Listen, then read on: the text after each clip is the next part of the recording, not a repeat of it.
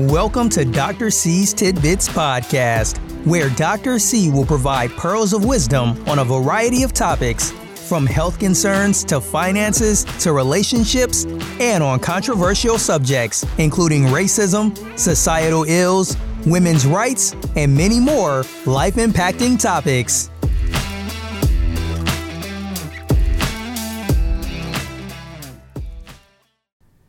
Good day, everyone. This is Dr. C. Thank you for tuning in to Season 1, Episode 6 of my podcast, Dr. C's Tidbits. This episode is titled Double-Edged Sword. Yes, I said it. Double-Edged Sword. That means it's going to be really good.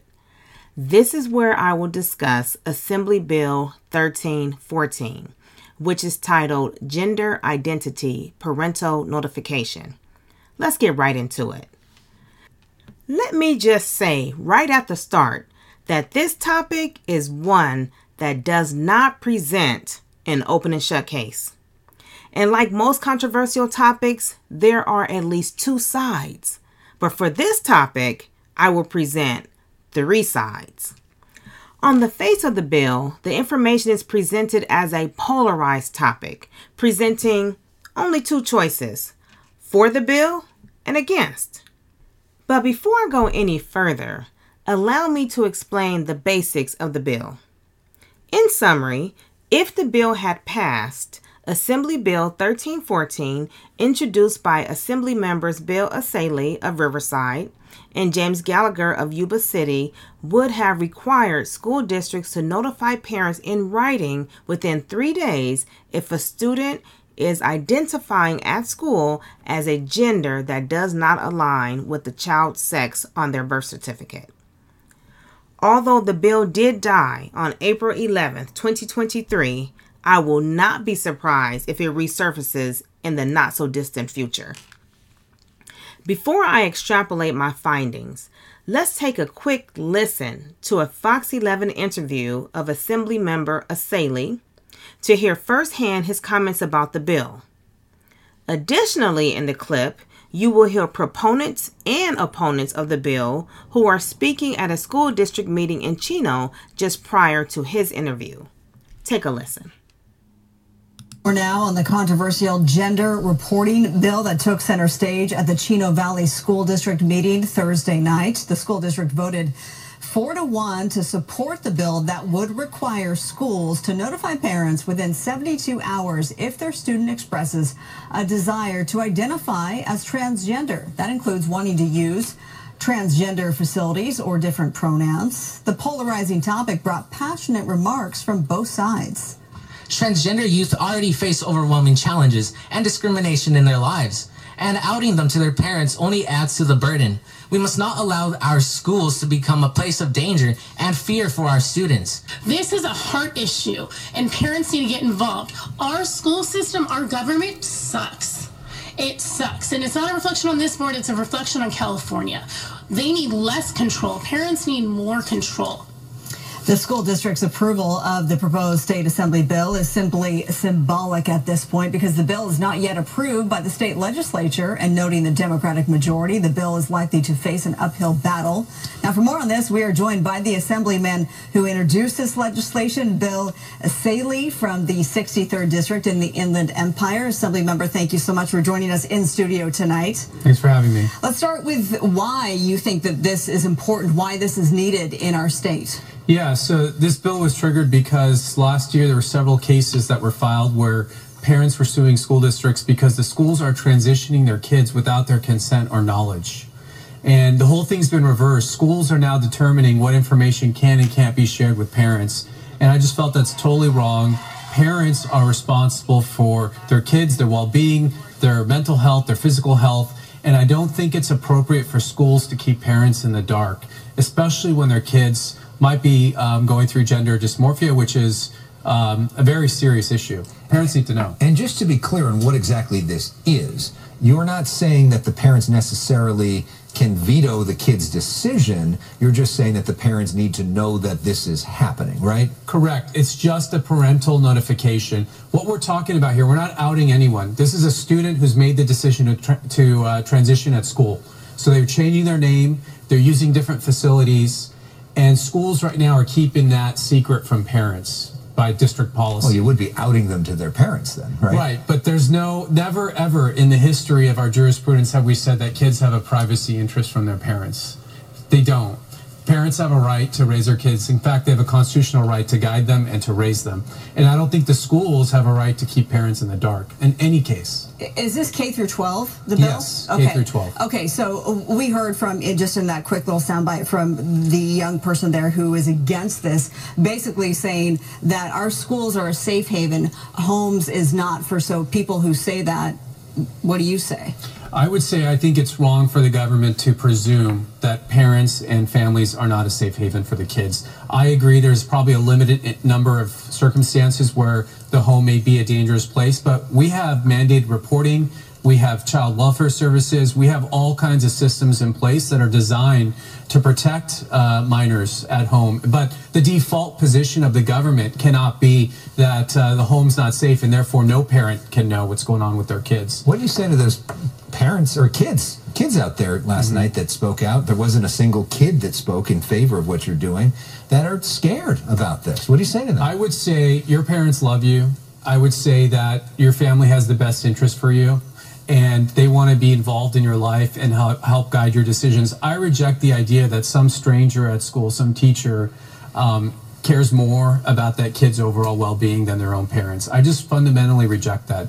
I think nobody cares more, loves more, is going to provide more for their kids than their own parents. What's your path forward? Because as noted earlier, it's a Democratic majority and it's likely going to face an uphill battle. It is, but I need to educate the public. And so the public now is learning that schools do have this policy in place. And I think those policies need to be challenged. So even if this bill doesn't pass, we want the public to know that schools are withholding this information and they should be demanding answers from their school district on why they have these policies. Are you getting any Democratic support on this? From the legislature? Yeah. No. No. So then that would be pretty clear that there's not really a path forward to pass this. Correct. Democratic supermajority. What about the broader issues, though, of transgender related issues when it comes to schools, which is a very nuanced topic, yes, which a lot of people are talking about now, even though the number of students that are actually impacted is pretty low. Where do you think California should go on that topic more broadly as the whole nation looks at this topic?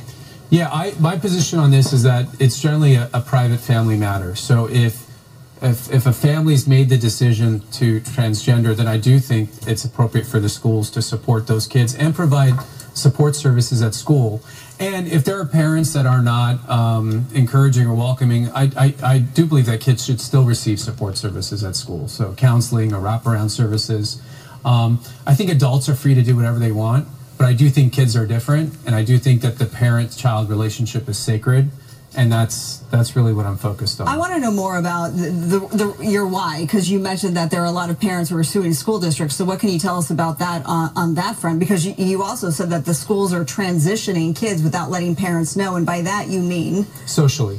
They're giving them new names, new identities. They're keeping separate files at school, one file to use with the kid at school, and then they'll refer to the student differently in front of their parents or with their parents, and the parents don't have access to those files. So that is happening. Those lawsuits have been filed for doing that without their knowledge and consent. And there was a Department of Education guidance that went out to the school districts saying that they should enact these policies, and they're declaring that kids have a privacy interest from their parents. Again, this is uncharted water. Yeah. We've never, ever said that in our country, that kids have a privacy interest from their parents. Isn't there some of that when it comes to abortion, though? There is by statute, but where kids could get an abortion at a certain age and not tell their parents? 12 years and older now, you have, by law, not Constitution, by law, they made a law that says that kids can make medical decisions. And we have a bill in the legislature now, they want to put abortion clinics on high school campuses so kids can get abortions without their parents even knowing. So that is a pretty dramatic example of not having parental consent or knowledge as well. This is a very interesting issue. We appreciate you coming all the way here from the Inland Empire tonight to talk about it. Bill Essayli, thank you. We appreciate your perspective, and we welcome to have more conversations with more people as the whole nation sort of grapples with this issue going forward. Now that you have heard the bill's purpose, let me share the positions people are taking. These are the results from numerous discussions I had during the course of 2 weeks with approximately 70 to 80 individuals, both in group settings and one-on-one discussions. Choice 1, which is Side 1, supports the bill and therefore supports parental rights. Proponents of the bill support the parents. Supporters believe parents should have knowledge about their children and their well-being.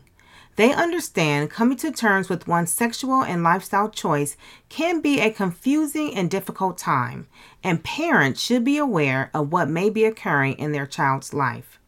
Furthermore, children, especially teenagers, have been known to have suicidal ideations during their time of confronting their identity.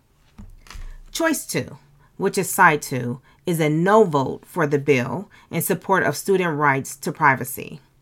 Opponents of the bill believe school is a safe space, and violating the space by informing parents may cause the space to become unsafe. Furthermore, opponents hold firm to the belief that no one has a right to be informed about another person's sexuality, even parents, as it relates to their child. Choice 3, which is Side 3, supports a compromise between the two. After speaking to several people about the bill, there was an overwhelming response of Position 2, siding with the students. However, after further discussion, I learned many people understood both sides of the bill. But the way the bill is currently written, most oppose it. Those who participated in the discussion suggested the following changes. Number 1, include age categories within the bill rather than including all students grades K through 12. For example, grades K through 8 can be included in the bill, whereas grades 9 through 12 should be excluded from the bill, giving them privacy as they sort out their sexuality. Number 2, for grades K through 8, students can be given an appointment to speak with a counselor or a teacher if any signs are demonstrated that might indicate they are transgender. Number 3, after the students speak to a counselor or teacher, if the school personnel believes further action is warranted, then parents can be informed. This will cause the 72-hour rule to be eliminated from the bill, as each case is unique, and the amount of time to conduct a proper assessment may take an undetermined amount of time. Although it was reported that some school districts were in support of the bill as it was written, the bill did not pass, as I stated earlier. However, it is my belief that the bill will resurface again. If the 3 items I mentioned, and possibly other considerations are made, the bill will most likely appear again. I'm interested in seeing how this will play out. How about you? While we wait for Assembly Bill 1314 to come back around again, if it does, send me your feedback. I'd like to hear your thoughts. Reach out to me. I'll be looking for your feedback. Thank you for listening to this episode of Dr. C's Tidbits. Continue to tune in each week for another discussion on an interesting topic. May God bless you continuously. Thank you for tuning in to this episode of Dr. C's Tidbits, a production of CLF Publishing Collaborative. Share this podcast with friends and family, giving others an opportunity to be enlightened. This podcast is available via Amazon Music, Spotify, Apple Podcasts, and other podcast platforms. Tune in next week for another episode of Dr. C's Tidbits.